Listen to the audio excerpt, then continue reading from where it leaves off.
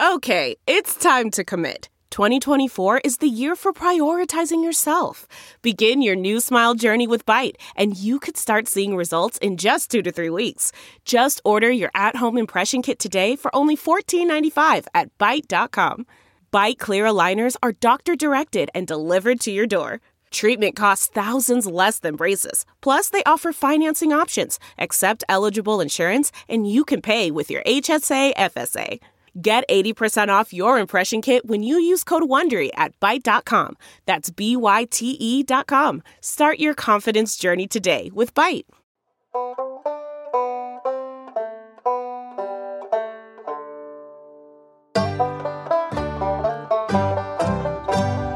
Ethics in football, we dug ourselves a hole.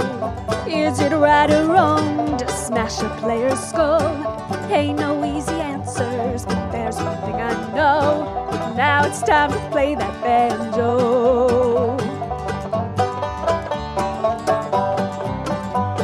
Football's our favorite, but won't you please take note? We see it's got some problems, we're all in the same boat. Reckoning with football's past, I reckon you better paddle fast.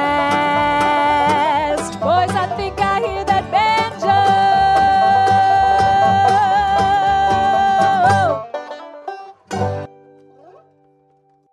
Welcome to Banjo College Football, the world's most ethical college football podcast. I'm your host, Kevin Paul. Joining me, as always, are my assistant ADs of business development, Andrew Stevens and Brian Scott Rippey. Fellas, it is Monday afternoon. It is Labor Day. How are we feeling? Georgia should be putting on an unimpressive, uninspiring performance against Virginia right now. But instead, I just received a text message that says, I think the grift move is to go all in and start a cult, zero backtracking and full investment. Which I guess leads me to my first question of if there was a college football, if there was one college football figure that you could have lead your cult, who would it be? I know my answer, but I'm interested to hear what y'all have to say. Well, I think the top three in some order are Orgeron, Spurrier, and Lou Holtz. I'm going to go with someone that has experience leading cults, and I'm going to go with Hugh Freeze. The problem is that the Lou Holtz one seems like he seems like a cult leader that's like he's not even into the cult as much as like a lot of the members are, and he ends up just giving up the grift like 3 weeks in, and then he has a mutiny on his hands. I feel like someone like Orgeron or Spurrier like could actually command the respect to get that. I don't really know what the end goal of cults are, but I definitely think that you need like a headstrong personality to like make some headway. Yeah, like a guy who he just wanted to start a club, and it just kind of like got too big for him. Yeah, It has to. It can't be forced. Like you have to have an organic following. Yeah, he just wanted to get some beers on the weekend with the boys, and it turned into Jones time. I was about to say what started as dudes rocking ended up with a bunch of people with plastic bags on their head. I'm playing the problematic right now. Yeah. Yeah, I mean, I guess Holtz would be most likely if he got the cyanide or whatever and asked him to drink and everyone said no, he'd probably call this generation soft. Well, he looked kind of soft when he got the fucking Presidential Medal of Freedom or whatever this past weekend. Yeah, Lou Holtz, a man that has left. Hold up, I just had the Wikipedia article up on him. Lou Holtz, a man that has left 1, 2, 3, 4, 5 different schools on probation upon departure. Winner of the Presidential Medal of Freedom. Social media has gotten so out of control that when I saw that earlier this week, I thought it was some sort of like joke I wasn't catching. So I spent 15 minutes like, what's the inside angle here on Lou Holtz Presidential Medal of Freedom? But then I realized it actually happened. It was real. It was real. Some line or some joke that I wasn't picking up on it. I actually got pretty frustrated trying to find out. Yeah, I feel like there are a couple of those things that are where it's like I have to like. I'm clearly not smart enough to understand everything that's going on, so I have to just be missing something. Like it can't just be fucking disgraced college football host and like weird Alzheimer's late night doctor Lou Holtz receiving a Presidential Medal of Freedom. But turns out we live in the end times, and so that's kind of what it is. The biggest compliment I can give to Lou Holtz is that he made Mark May seem rational. I would watch college football final and be like, I like Mark May a lot. He makes a lot of good points. I was very wrong, completely wrong. But, Lou Holtz is just, at some point he just stopped trying to make sense about the last South Carolina year. And, since then he's just been, a walking cliche. I mean, how old is he? He was to me, and I don't even mean this as much of an insult, but the man's 83. What, he start television at 70? You think you just start naturally losing it a little bit.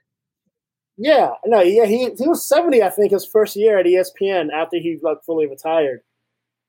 Yeah, I'm trying to find something right now, but it was I'm gonna mess it up, but it was some tweet a while back that essentially said it was college football final was a fundamental part of my childhood. It was we had Mark May, we had Reese Davis in a robe. Lou Holtz decided to play doctor every once in a while. Just an absolutely chaotic scene every single week at 11 p.m. Yeah, and that's why my mental health is so good right now. Absolutely rock solid. That's actually a really interesting point y'all bring up, though, is that was a very staple of my childhood too. Right at the end of the day, particularly after all the games, you're watching it and no one can really explain why, but that became a pretty iconic show with good chemistry, though it's hard to explain why. I mean, the Reese Davis and the robe and them handing out the helmet sticker stuff was something I actually kind of looked forward to, but looking back on it now, the actual characters that made up that show, it doesn't really make any sense. No. I think I pinpointed it a couple years back, and I think it was because, and this might have just been the way that the TV operated at my house, but Sunday morning, they never had a good college football recap. It always got pushed out of the SportsCenter lineups for all of the NFL morning shows. And if I had to see the Mitch Albom and John Saunders, rest in peace though, but on the sports reporters coming up where it's no, I just want to see what happened to Boise State last night or whatever, because I was a lot of times I was coming home from LSU games that ended at 11 o'clock. So I would miss half of it. And then it's Sunday at 2 o'clock and it's shit, NFL has started and I haven't seen anything that happened yesterday. Yeah.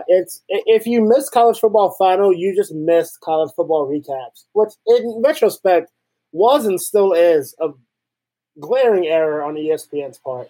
It's funny though, just kind of the age that we're at right now though, because you had a period I feel we're phasing out a little bit of the 8 to 10 year period where college football final, we may not have consumed it, because when we were younger growing up, it was we'd watch games all day, and then obviously we're not doing shit at night because we're 14 or 15 years old, and the only thing to do is watch college football and avoid your parents until 2 a.m.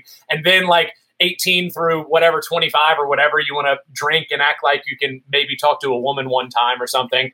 And so you're out. Fat chance. So you're out until 2 a.m. and miss all of that, catch West Coast games. And now we're kind of at this stage where it's now I want to drink from noon to 6, watch the football game, and be in bed watching football at 11 o'clock now. Yeah, the best part of your day is y'all mentioned off the top what a weird place we're in. This was supposed to be the weekend. I was supposed to be a day after of probably, well, I guess, yeah, because we're assuming in normal times, I guess this would have been the day after Ole Miss goes to Houston to play Baylor, with that game being moved on Sunday. And I give some Strappy's feel about how I forgot how awesome it was just to enjoy games as a fan in the pageantry of college football. But instead, I got the consolation prize of watching the service academies this weekend, which not all bad, but I just did not figure this would be this way 9 months ago. Yeah, it did feel somewhat normal to watch Army win time of possession 13-2 in the first quarter, and then go on a 19-play touchdown drive later on in the game. It felt like it belonged. Okay, so here's my question. This is me. I have yet to turn on a single second of any sort of college football this year. Rippy, you talked about this last week, but from the perspective of the consumable product on television, is it acceptable, I guess? It's interesting. So Saturday, I went to dinner over in Frisco, or had the plan of going to dinner over in Frisco with my like adult cousin and his wife. He's like really my dad's cousin. And he was in the military. Like he went to West Point, like served for X amount of years or whatever and got out. So obviously he was real fired up about the Army game or whatever. And so we went to some place like right down the road from his house with one of his college friends. I guess they were served at the same time or whatever. And like watched that game. And it was one of those things where we just went over to see like them. I really wasn't thinking like college football Saturday at all. But then we just get to this place and like it's not crowded at all, 25% capacity or whatever. And we start like drinking a couple beers, like ordering a little bit of food. And there's, a college football game on your television screen. And like for a very brief moment, you're like, this actually kind of feels normal. And so I guess a long way to answer it is these smaller games, I didn't bring up this point, so I can't take credit for it. But like the Southern Miss game on Thursday night that I watched in my living room or whatever, those crowds aren't that much different than your normal Thursday night Conference USA game, even at like 30-40% capacity or whatever. So it's going to be when we get these larger, more cavernous stadiums at, Neyland Stadium at 25% capacity, it's probably going to be a lot weirder. But like the Army game was kind of cool. They had the cadets spaced out. Like the rest of the stadium was pretty empty, but it was like loud enough not to feel that strange. And then the TV broadcast, everything else was pretty normal. Yeah, if you go to most schools, outside of the big three conferences, so like the ACC, SEC, and Big Ten. That's right, KP. Yes, single them out. Fuck you, Texas. A lot of the nooner games that you'll see, they're just, and especially if it's like a non-conference matchup or it's like the fan base doesn't care, and if the game's at noon, like a lot of these games are earlier, it's like you said, Rip, there's not much of a difference unless you're paying that close of attention. You couldn't tell. Like I was watching SMU Texas State, and it felt like, this sounds like an SMU at Texas State game, right, on television. Well, so I guess then my question is like, if you don't get, it's not that I don't give a shit about SMU because I think under normal circumstances, I don't know really what's going on. Like I'm wrestling between the morality of like, wow, I really shouldn't care about this, but also like this has been ingrained into my stupid fucking brain for 26 years. And so it's not like I can't pay attention. And also like, well, whether or not I watch or not, college football is going to be played. So I might as well not make myself fucking miserable and just sit here. But like there is like, it's not even that. And it's more like, I don't know how to put it, but I don't want to get invested, like emotionally invested into a football season that might not end up mattering that much. But I guess the more emotionally I get invested, the more it will matter. So it's kind of this weird, like chicken and the egg type thing of, I don't really know how to approach this season as a fan, I guess is my biggest sticking point. It's like the lack of we've talked about this the last week, and I think I brought up the fantasy football example, but it's the same thing in college football. And I'll give you another example that I really kind of learned about an hour before we started recording. It's like the preseason hype isn't there because there's so much just chaos going on in the world in general. Like, and we went 5 months or whatever, I guess not 5, 4, 3, whatever, however you want to count it up, months without years. We went a long period of time.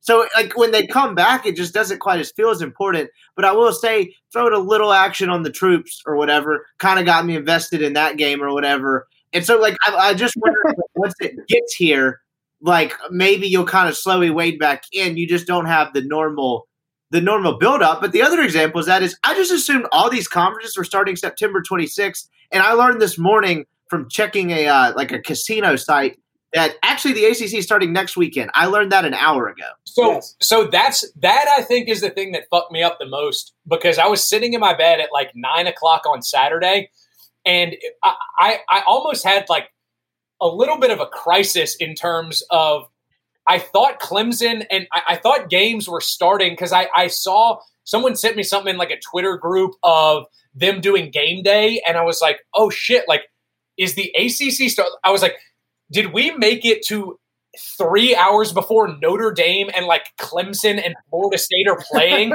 and I didn't even realize it at all? And I really had a point of I do understand that I've been grumpy and that's my brand and I love leaning into just being a miserable fucking sack of shit. But there was a point of like, this is kind of my job to pay attention and know what's going on. So I did have a little bit of a crisis in terms of thinking that college football was literally about to start in like an hour and a half. Yeah, you could have made a lot of money by back in February or January betting on the first college game day of 2020 being Wake Forest. I think they're like 30-point dogs. Yeah, home dogs, man. You gotta home dogs, ride the home dog. You gotta lay it on them. The college game day last week it was just cruel because I flipped it on because I knew there were a couple games, but I thought it was pretty much just the service academies and like one or two others. But them having like a college game day show, I didn't even see it until I saw Kirk Herbstreit's clip that went viral on everything that's been happening in the country or whatever. Like, and I was like, oh shit, game day's on today. Like, is this an actual college football Saturday? And then I had to like double check my phone. I was like, no, there's only 3 games.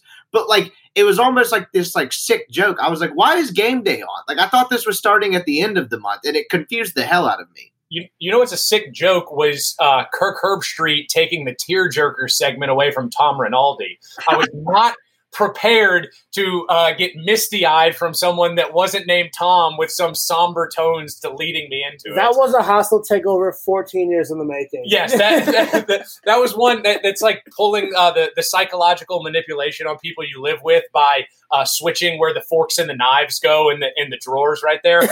You have to build it up over like a decade, but when you perform the switch, it's extremely effective.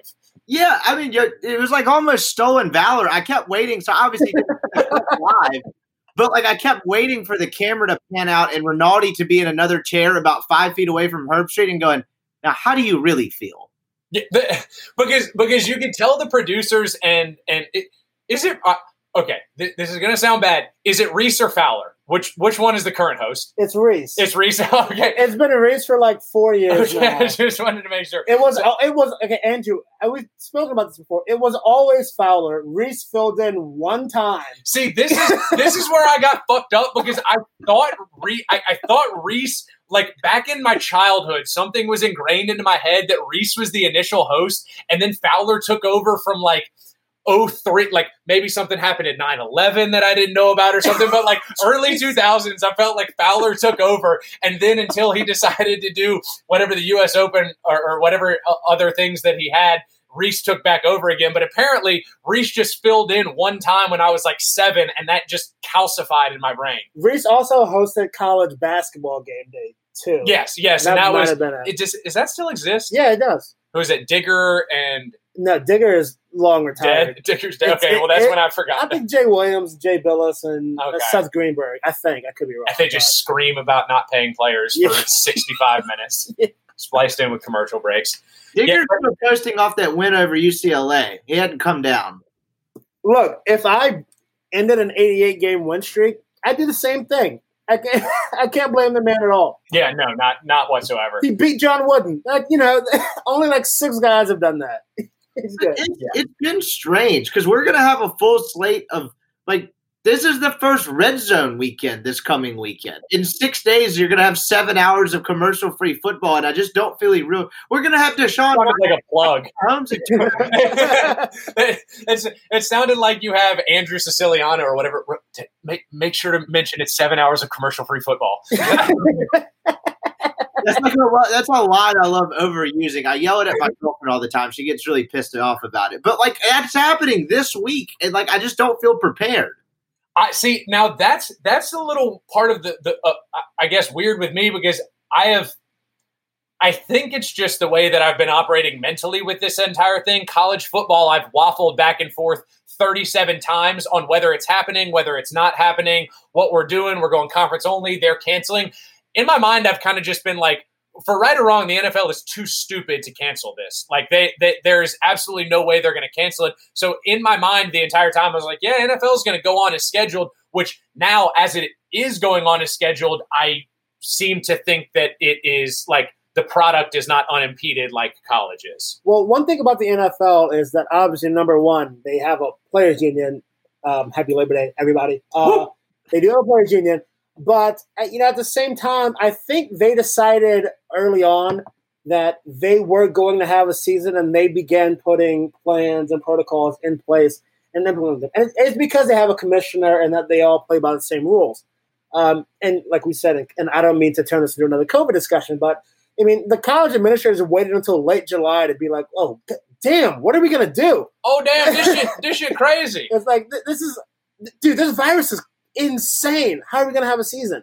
And basically, by the end of April, the NFL had started making those plans.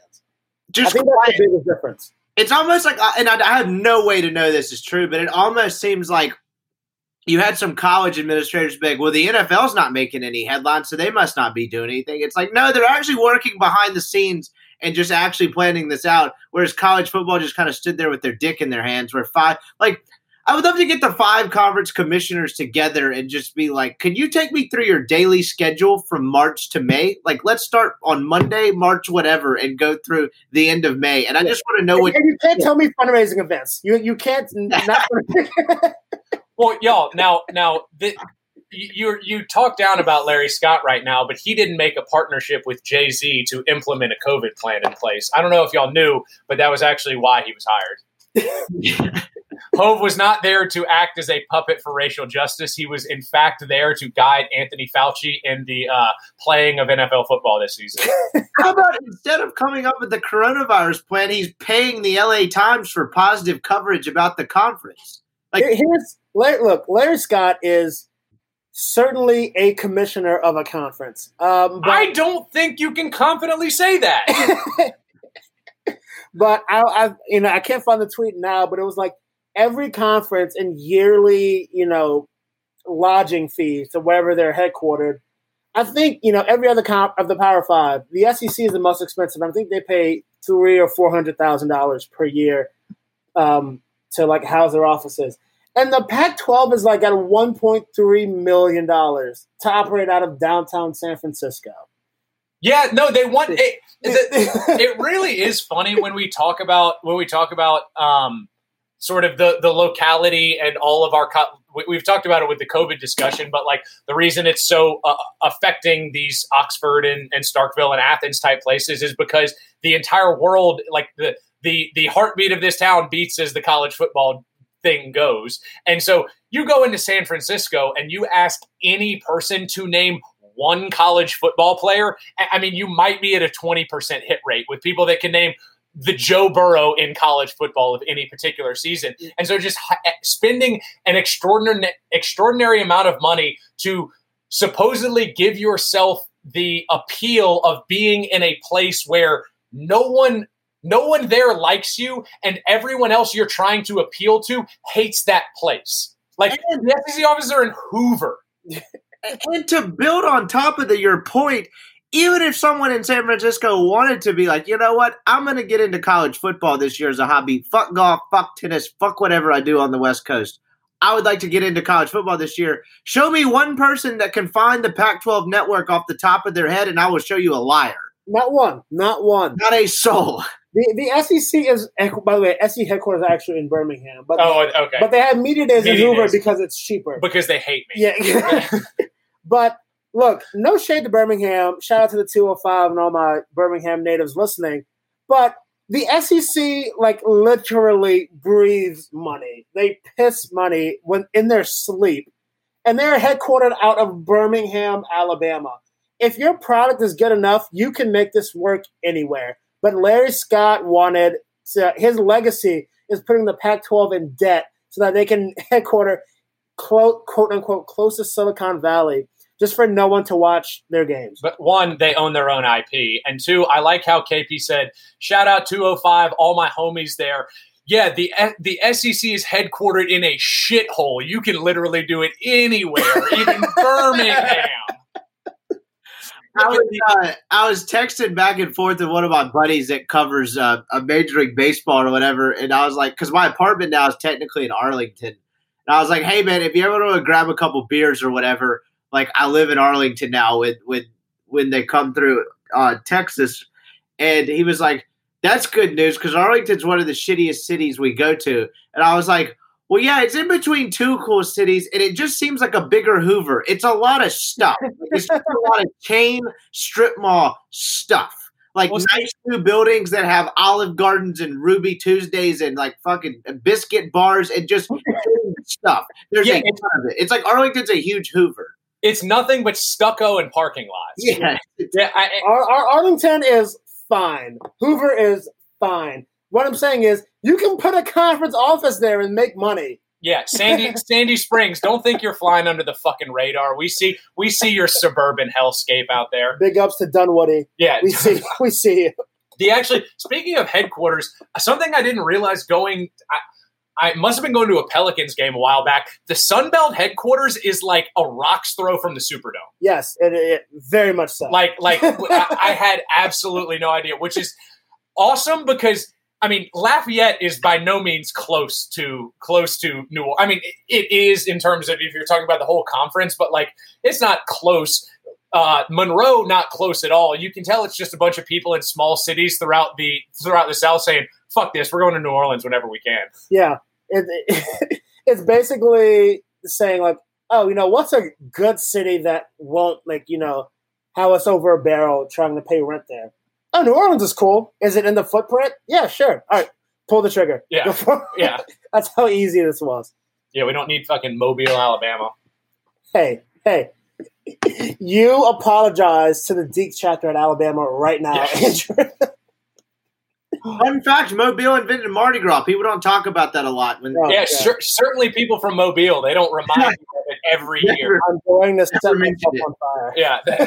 Hey, do you know that this thing that is less notable and less cool and less fun here, it started here?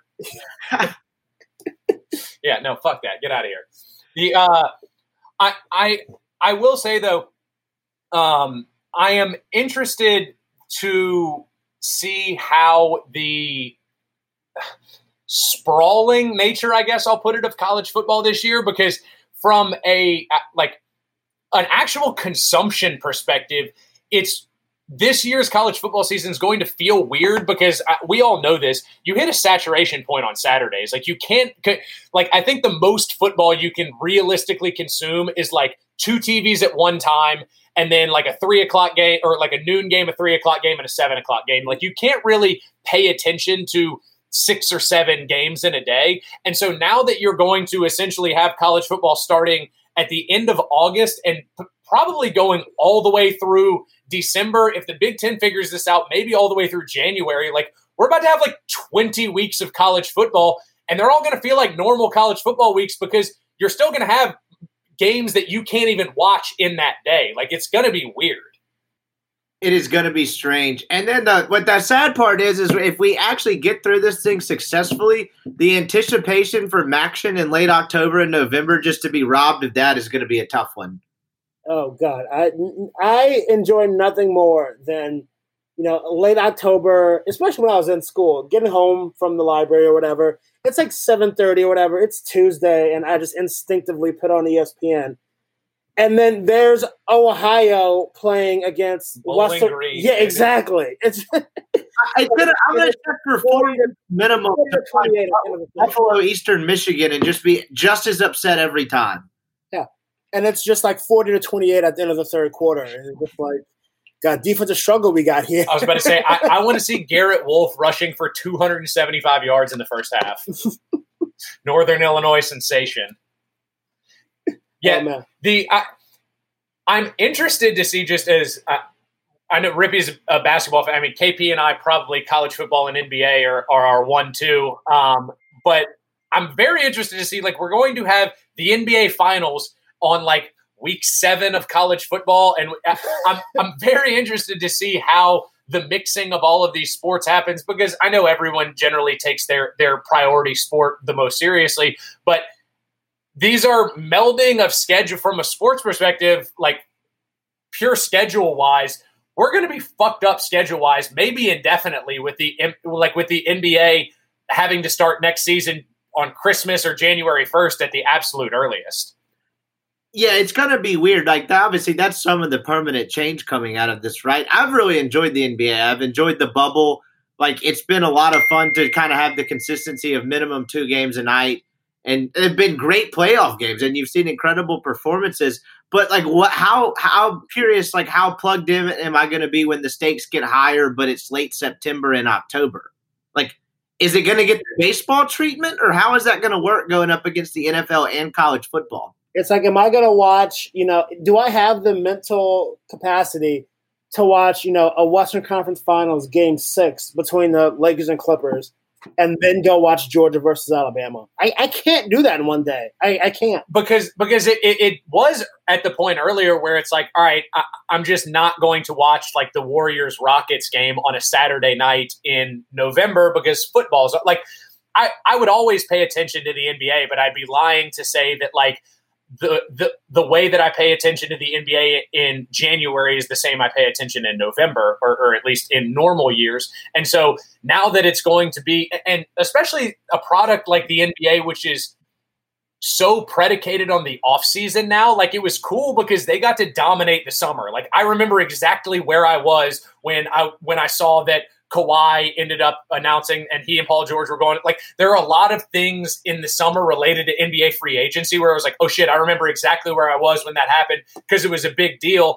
And now it's like, all right, well, it's going to happen in week 11 of the football season. It doesn't have the entirety of like a random July. It's competing against the hot dog eating contest right now. Yeah. And so, yeah, like what happens if Giannis gets traded, 2 hours before Alabama LSU this year? Yeah, exactly. Yeah. That would be insanity. I would just throw my phone into the nearest body of water. Just I can't do it. I won't be able to do it. I'll say this. I saw some pictures from Sanford. They're doing the 75 or not 75, the 25% thing. And it looks like it sounds dumb, but like people are tall enough to where it's not going to like everyone's not 6'8", Andrew. No, I understand this, but whenever we think about 25% capacity crowds, it's always from the sense that it's like, so let's say there's an 80,000 person. I'm thinking of the Superdome normally just because that's kind of the only stadium I have, or maybe like a Sanford spring game, but it's typically like 80% of the people are in like all of the good seats and then it's just empty everywhere else. So it looks empty, but like these games now, because they did the little permanent seat backs where in like sets of 4. And so they're spread out everywhere. And so like it doesn't look like your normal, like 20,000 person game in a big stadium because of where they force you to sit. And so I don't know if that changes the way noise is dispersed. I don't know what it does, but like it did look more normal than I would have anticipated. Are they like pulling the Jaguars? Like you see that? Yeah. Like I'm showing KP right now, yeah. but like I was gonna ask if they were gonna pull a you can't see if they were gonna pull the Jaguars and like put tarp on the upper deck, but no, it looks pretty socially distanced. And look, I still don't know the viability of this, but it looks like they're doing their best, and it doesn't seem like the worst strategy. I mean, I'm probably asking a question that no one knows the answer to, but NFL-wise, are all of these stadiums allowing some fans, or are most of them going no fans? I actually don't really have no idea what the NFL stadium capacity is. Literally no. Like, so I think this is a state decision. Like, I'm almost positive it's not an NFL decision because I know the Chiefs. The only ones I've seen, I saw the Chiefs said I think we're at 25%. And I know the Saints said there were no fans for the first game. And so I think these motherfuckers are flying by the seat of their pants in we are going to play a 50% or full capacity game as quick as we want. But the people to ask about this would be NFL season ticket holders, because those are the ones where I have absolutely no idea how you – like all the tickets obviously up to this point are paid for. So how do you do, like, if you aren't canceling them whole scale, you don't have like donation and priority clubs, I don't think, for a lot of the NFL stadiums. So how do you prioritize who ends up going? And if you cancel a game, do you refund the tickets? What do you end up doing? Obviously college and NFL are, apples and tangerines when you're comparing, the fan bases and season ticket holders. But I do know a lot of colleges are saying, look, you can just give up your season tickets for this year. you can either just like say, okay, sunk cost, and then they will be automatically renewed for next year for no increase, or we can refund you, but there is no guarantee you'll have yours for next year. I think that's what Florida State did, if I'm not mistaken. It is terrible. But in the NFL, it's, we all know the Washington Redskins season ticket list was like, kind of a fraud. But those wait lists are very, very long. So I imagine that a lot of season ticket holders, they didn't return their tickets. They just kept them or whatever, and they just ate the cost. Because if you get off of a season ticket list in the NFL, it's going to take you, for a premier franchise. So, and one that has lots of fans. So teams like the Packers, teams like the Steelers, the Cowboys. You'll never get season tickets again if you have them and give them up right now. Yeah, that sucks so much shit. You'll never get them again. Because except for the Cowboys, most of those stadiums do not get over like 72, 73,000. No, I mean, the Superdome, as big as it looks, is, I think, 72. Yeah. Yeah, and though, it's going to be interesting, too, like what place in the NFL expands capacity like the quickest and the most. Because, like particularly where I live, like if you ask Jerry Jones if it were just completely up to him, they'd probably have 65,000 people there tomorrow. If it were up to Jerry Jones, they would play at Texas Motor Speedway tomorrow to see if they could double capacity. And have a crane going out at Jerry World and just have a crane hanging over the speedway just for a week. Yeah, live in a dangling RV.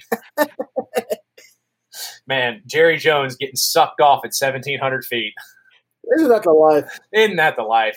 Yeah, I'm very interested to see how he seems to be keeping it together right now, but you have to know his health continue. He sees the end of the clock, but as health really starts to decline, he's going to get real reckless with what he starts to do. Oh no! Look, when DeMarcus Lawrence takes a knee in the first game, his head's going to explode. Yeah. Now that's something I guess we haven't talked about. Are we going to have any? We got to have some kneeling that's just going to piss off some septuagenarians. Well, didn't the South Alabama team kneel, or I forgot, some team knelt and they took a delay of game penalty for kneeling, before the first play of the game. And people on Twitter just melted. No way. I'm stunned. Yeah, I was about to say you're talking about middle managers in Decatur, Alabama, not having the most progressive views on unpaid labor. I just assumed it was all inevitable this year. It'll be very. Was that 2017 where it really ramped up widespread? I think it was the 16. I thought was the first year, right? Kaepernick started in 16, but 17 was the year that's the Mike Pence year. Yeah, that was the year people recognized Kaepernick had been doing it. And then, that was when the controversy started, quote unquote.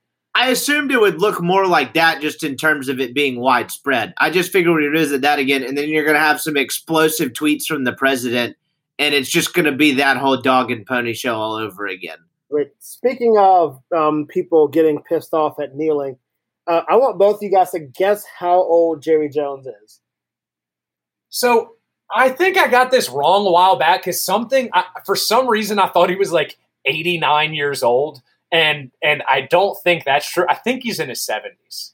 He played at Arkansas way back when. I'm going at least 75. I'm going to say 77. Number. I'll go 76. Andrew hit it right on the head. Yes, baby. Gerald Wayne Jones is 77 years old. Gerald or Gerald? Gerald. No fucking way. Jerral. That Gerald Jones playing at the University of Arkansas in 1960. That fucking rules. Offensive lineman Jerry Jones. Yeah, 5'9", $175. All SEC lineman. All Southwest Conference. Yeah. Rest in peace.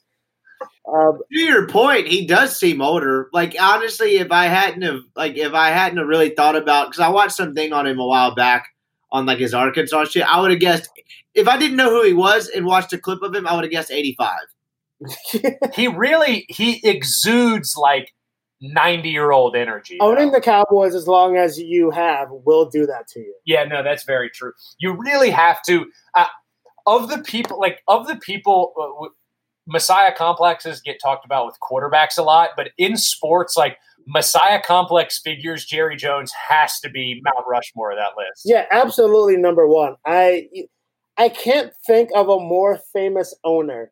I mean, just even in the NBA, you have your, big hotshot owners like Dan Gilbert Dolan. and Jim. Yeah, but it's like you can, JD and the straight shots, baby. You can really only name probably, if you tried your hardest, 10 or 11 of the 30 NBA owners. But when you think pro sports team owners, Jerry Jones is the first one on everyone's mind. Yeah, I guess Al Davis was up there back when, but maybe. And you have your Stephen Rosses, but yeah, no, we know who Stephen Ross is because we're brain poison. Yeah, brain cancer is the reason for that. But yeah, KP and I were talking about ranking something. I think an interesting thing would be like, and this ties in because did y'all see Kirk Cousins' interview? I want to say it was with on one of the Ringer podcasts. If I die, I die. Yeah. If I die, I die. Which, I mean, he said masks don't work. Extreme. And again, we've talked about the right-wing religious death cult that has that is really, really taken root in America. I mean, maybe not taken root, but has brought themselves to the forefront ever so. But he really, I think, Breeze is the same way. I mean, any quarterbacks are the same way. I mean, Tom Brady thinks he's immune from fucking concussions. He's been having his dick sucked so long. And so I'm interested. Wait, what? I just said with Brady, the concussion thing is because of the kale pajamas. Yeah, that and kissing your kids on the mouth, both of those things will make you live forever. Exactly. All right. Who are most God complexed NFL or I guess just sports figures? Any in college football? In terms of actual God complex, no. I think Nick Saban it's not a God complex, but it's like not even King Herod, because King Herod wasn't in tune with his subjects. He's got really a big St. Peter complex. See, Nick Saban was one of those type of guys that would almost be like, the most effective form of a government is a benevolent dictatorship. And I have given you no reason to think otherwise in the last 15 years. So in terms of actual real God complexes, college football doesn't really lend itself to that unless you coach a place literally 30 years. Or your T. Boone Pickens. But I think college basketball is more so than that. I mean, I think Mike Krzyzewski 1,000% is the biggest God complex sports figure in college. Yeah, he's. I mean, like he does he fakes the injury every time his team's playing bad. He denies that he dyes his hair. I mean, yeah. He does. Coach K is good for one random lower back injury every January when Duke loses by 13 at Virginia Tech. And who's the kid? He's also just like that guy gets more of a pass than anyone in American sports. Who was a kid a couple years ago? They were playing like Oregon or someone in an NCAA tournament game, and Coach K said like some off-putting comment to him on the court where you could see very much through the cameras is exactly what he said, and then he just went in the press conference afterward as they're playing a side-by-side of him mouthing exactly what he said and said, "I didn't say that." And it's like, come on, man! Like, do you know what I'm talking about? I can't remember what it was. And like I was a Duke basketball fan for a very long time. So, over the last few years, realizing Coach K is just, I'm not going to call him a piece of shit because that guy's been through some stuff. I will. He's a piece of shit. He's been through some stuff. But realizing he's not who I thought he was has been just like a really big wake up call in the last 4 or 5 years. There was something, and I think this is different from what Rippy said, but like they got beat by some team that they had no business beating. And I remember he like went into the locker room and like went into their locker room unannounced and like started talking to their team about like how they really gutted it out and played. And it came off as extremely patronizing from like y'all are the little guys who had no business doing this, but you did it and beat us. And it was like, motherfucker, we just beat you. Shut up and leave. Yeah, so look, here's the thing. You're completely right, Andrew, 100%. I want to make sure that's clear. But I don't know, man. If you're a freshman on that team that maybe didn't play that much and Coach K comes in your locker room after you beat him, that's cool to that person. Overall, big picture, no, that sucks. You should never, ever do that. If someone beats you, leave them alone. They earn that. Yeah, it seemed – I'll say this. I get where you're coming. It seemed very much like I am going to make y'all's win about like it was very much like we lost this game, y'all didn't beat us, and congratulate, like here's your cookie for that. But again, that comes with being a Messiah complex in sports.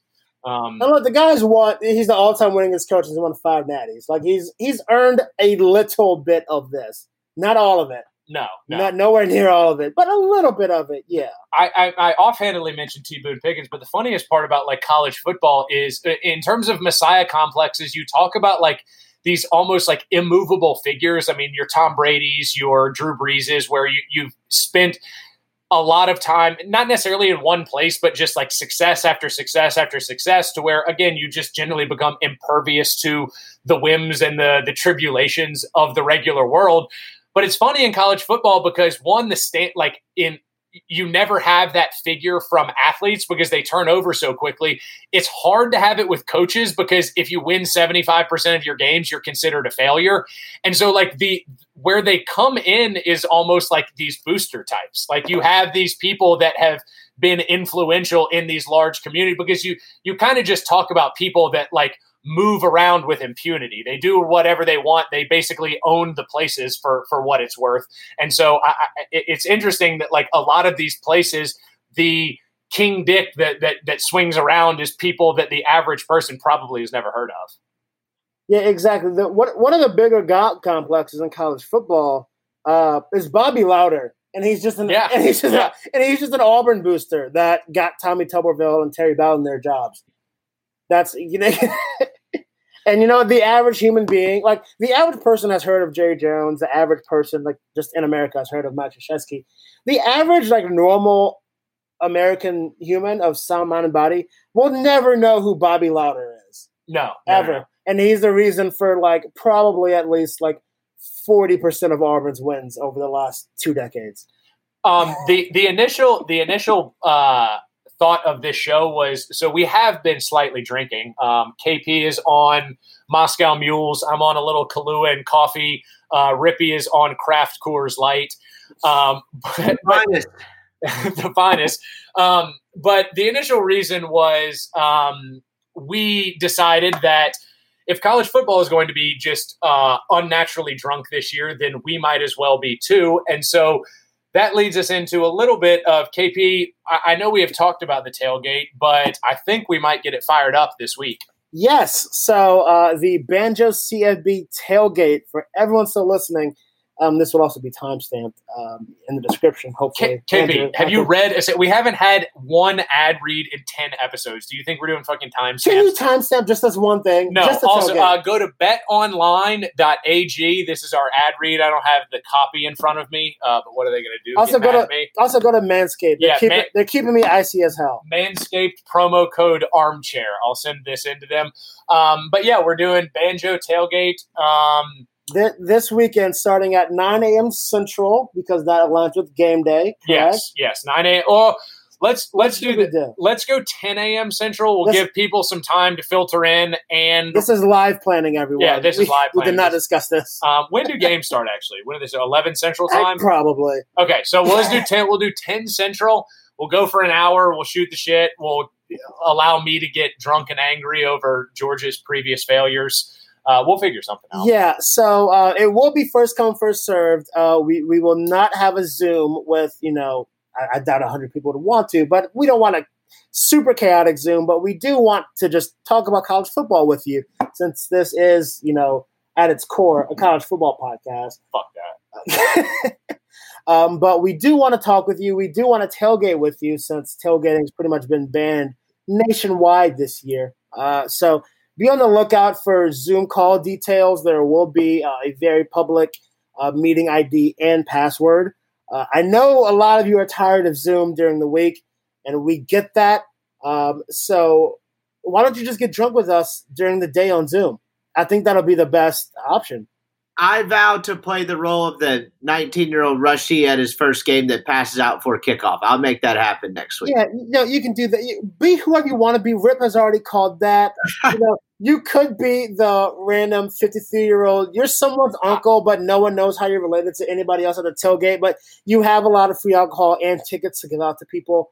I promise to not discuss one thing schematically about college football and not to put on a real pair of pants before the call is over. Thank you. There we go. It's just, be your truest college football self. That's what we've been this whole podcast so far, and that's what we want you to be during the Banjo Tailgate. Before we leave, gentlemen, I did want to talk about our favorite chaos teams in college football history. I have one I think it's the perfect summation of chaos team. I think we should each take one. So I think we should do this. We should each take one chaos team that we remember from our individual schools, and then KP is the one you're thinking of, one of those schools.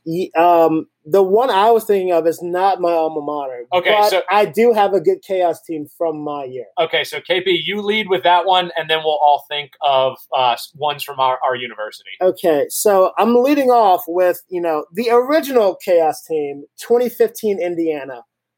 For those that don't know, this team started out 4-0, which included a win over Wake Forest, the Power 5 team. And all right, I mean, went on. Okay, technically, by definition, after starting 4-0, 2015 Indiana went on to lose 6 consecutive games. Included in those 6 games, a 7-point loss at home to number 1 Ohio State, a 3-point loss at home to Rutgers, an 8-point loss at home to a top 10 Iowa team, and a double overtime home loss to number 15 Michigan. This team went on to win their last 2 games by scores of 47-28 and 54-36, respectively, against Maryland and Purdue.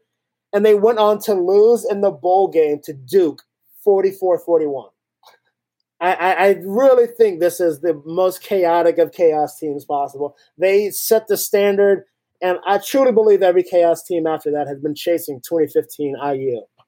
Yeah, so I grew up in Baton Rouge, and I think one of the standard bearers for chaos teams is that 07 LSU team, the only 2-loss national champion ever. Just absolute fucking lunacy. But I would say, since I've been a Georgia fan, the 2014 Georgia team was a pretty solid chaos team because they started off beating the shit out of Clemson. That was Deshaun Watson's first game where they decided to play Cole Stout instead of him. They went on, I think they were number 2 after that week 1, went to South Carolina and lost to a I think like a 5-6 South Carolina team. 7-6. Put some respect on They Dylan. won the Independence Bowl that year. Put some respect on Dylan Thompson's name. But then they ended up the season 10-3 with nothing but a loss to that South Carolina team, then a loss to Treon Harris in Florida, where I think they completed 1 pass. And then they were 10-2 going into the last week of the season, and they lost to a Georgia Tech team that ended up winning the Orange Bowl. All in this, they lost the East to Missouri, who they beat in Columbia 34-0. So it's a season that made absolutely no sense. Todd Gurley got suspended and then came back against Auburn and tore his ACL when he came back. Nick Chubb rushed for 1,600 yards in 8 games. Like, just a truly absurd. And then the year after that, Georgia became the only 10-win team in Power 5 history to end the season unranked. So just a good end to the Richt era. Literally the worst 10-win team of all time. Literally the worst 10-win team of all time. I've got a couple honorable mentions, and then my actual selection is not an Ole Miss one. So 2015 Ole Miss beat Alabama, Auburn, LSU, and Mississippi State and lost the West with losses to Arkansas, Florida. One of the 4 games you need to win the West. I mean, you could argue they won the 4 games that would pretty much guarantee you the West. And yeah. I mean, it's not just like the 4 you have to win it. They won the 4 that it would feel like there's no mathematical way to lose it on first glance. I would say the next year, 2016 Ole Miss, if you remember this team, Chad Kelly, a lot of the defense left off of the 2014-2015 squads that were pretty good, but they got up 28-6 on Florida State and Orlando. And that was my year as like the student reporter, as like a senior Like I was covering football. Like I was at halftime of that game trying to think of the title of the national championship book that I was going to make money on. And then they lose that game. A.J. Brown literally looked like Laquan Treadwell had just stayed at Ole Miss. It was unbelievable. They lose that game. 2 weeks later, they get up 24-3 on Alabama after a win over Wofford, where they lost DK Metcalf, but they get up 24-3 on Alabama, lose that 48-44, beat the living dog shit out of what ended up being at least a respectable Georgia team the next week. That was the infamous weekend that Andrew and I have had. That it was not a respectable Georgia team. It was not a respectable Georgia team, and it was not. I don't remember what happened. Was that Kirby's first year? That was Kirby's first year. It was. I think it was 45-0 at halftime. It was a lot to a little. I remember thinking they could have scored 8. They literally could have scored 80. Scott Van Pelt was just starting his own show, and I remember getting home later that night and him calling Ole Miss the best 2-2 team in the country, and I spent a week trying to figure out what exactly that meant. But that team, by the end of the year, eked out a 37-27 victory over Georgia Southern. Chad Kelly tears his meniscus or ACL or whatever. Shea Patterson comes in and leads a miracle win against A&M the next week. I remember that. Holy shit. It was 29-28 or something like that? Yes, after being down 17 in the fourth quarter, only to lose by 3 touchdowns to Vanderbilt and then by 35 to a 4-7 Mississippi State team. So that team just made no sense. That team let Dan Mullen smoke a cigar in their stadium. Yes, as they went and played Miami of Ohio in the Trop as a 5-win bowl team because of their APR score. Then my other one, and I don't know why this sticks out to me so much, 2012 Louisiana Monroe. And yes, you don't remember this. If that doesn't this team beat Arkansas in the season opener 34-31. Held a fourth quarter lead at Auburn the next week, lost 31-28. They were almost SEC West champs. Yeah. And then they played an 8-5 Baylor team in Monroe and lost 47-42. But 3 weeks later, lost by 22 points to UL Lafayette and 23 to a Hugh Freezeless Arkansas State team. And then got beat by 35 in a bowl game to Ohio. By the way, Rippy, as two Baton Rouge natives, we want to say we appreciate you calling them UL Lafayette because that is what they will always be. They will the University of Louisiana, get the fuck out of here. The University of Louisiana. I think one of their SIDs emailed our school paper one time chastising us about that, and I think I said Lafayette in the reply email. That's like someone who's like 34 years old and you're like, no, I go by Jeffrey, not Jeff now. It's like, go fuck yourself, dude. No, that's not how this works. Like you have passed the time where you get to change your name. If you want to start a new school and start as the University of Louisiana. But okay, so speaking of just absurd college football facts that I saw over this weekend, did you know that this century both UAB and Troy have beaten LSU in Tiger Stadium, but Auburn has not? Yeah. So what's funny about I truly don't think Auburn's ever going to win in Tiger Stadium ever again. And it's because there's a curse. So I think in 99. It was 99, yep. In 99, Auburn beat LSU in Tiger Stadium. And I think after the game, players came out on the field and smoked a cigar on the field, which, sometimes you do that. I feel like Auburn LSU isn't really a cigar kind of game, but whatever. They won the game. They did it. Whatever. And then in 01, so to jump in here. Yeah. Oh, wait, do you have this? Well, the game got postponed because of 9/11, right? Yes. Yeah, correct. And then, so it got postponed because of 9/11. And then, so it was the end of the year for the West. Yes. And Auburn, it was in Baton Rouge, and Auburn came out and stomped on the Tiger Eye before the game. Yeah. And then LSU ended up winning, and Auburn has not won in Tiger Stadium. And LSU smoked cigars after that game. Correct. Very, very publicly. Yes. And that was 19 years ago. And Auburn still hasn't won in Tiger Stadium since. So what we're trying to tell you here is we're not saying Tommy Tuberville had something to do with 9/11. Every traditional West school, and I'm not counting A&M in this because they haven't been in the West long enough, every other team in the West has won in Tiger Stadium in that time frame. Mississippi State has, Arkansas has, but Auburn has not won in Tiger Stadium this millennium. And this is also, growing up a an LSU fan and then going to Georgia. Georgia has dominated Auburn recently as well. Like it's kind of crazy how like Georgia's won 8 out of 11 or something like that. I'm going to check since. Let's see. This has now turned into an anti-Auburn podcast. It really always has been an anti-Auburn podcast, but we're finally sort of just getting it out. Let's see. 1, 2, 3. Let's see. Yeah. 1, 2, 3, 4, 5, 6, 7, 8, 9, 10, 11. Georgia is 12-3 since Auburn against Auburn since 05. Good. That's bad. Auburn, that's fucking bad, dude. Get your shit together. 12-3 against a rival that's not Bama. What? It's better against us. Yeah, man. Like Gus is a 4 or 5 loss coach minus 1 year basically. Even the second year they made the SEC title game, didn't they end up with 4 losses? Yeah, I mean Auburn is the single drunkest team in the history of college football, and it's crazy how chaotic they remain. I mean, I think Auburn was 12-2 in Gus year 1, and they've lost at least 4 games every year since, in one way or another. But the problem is I'm telling you, he finds equilibrium every single time because right when he's about to get fired, Georgia or Bama comes on the schedule and he manages to beat them. Like last year.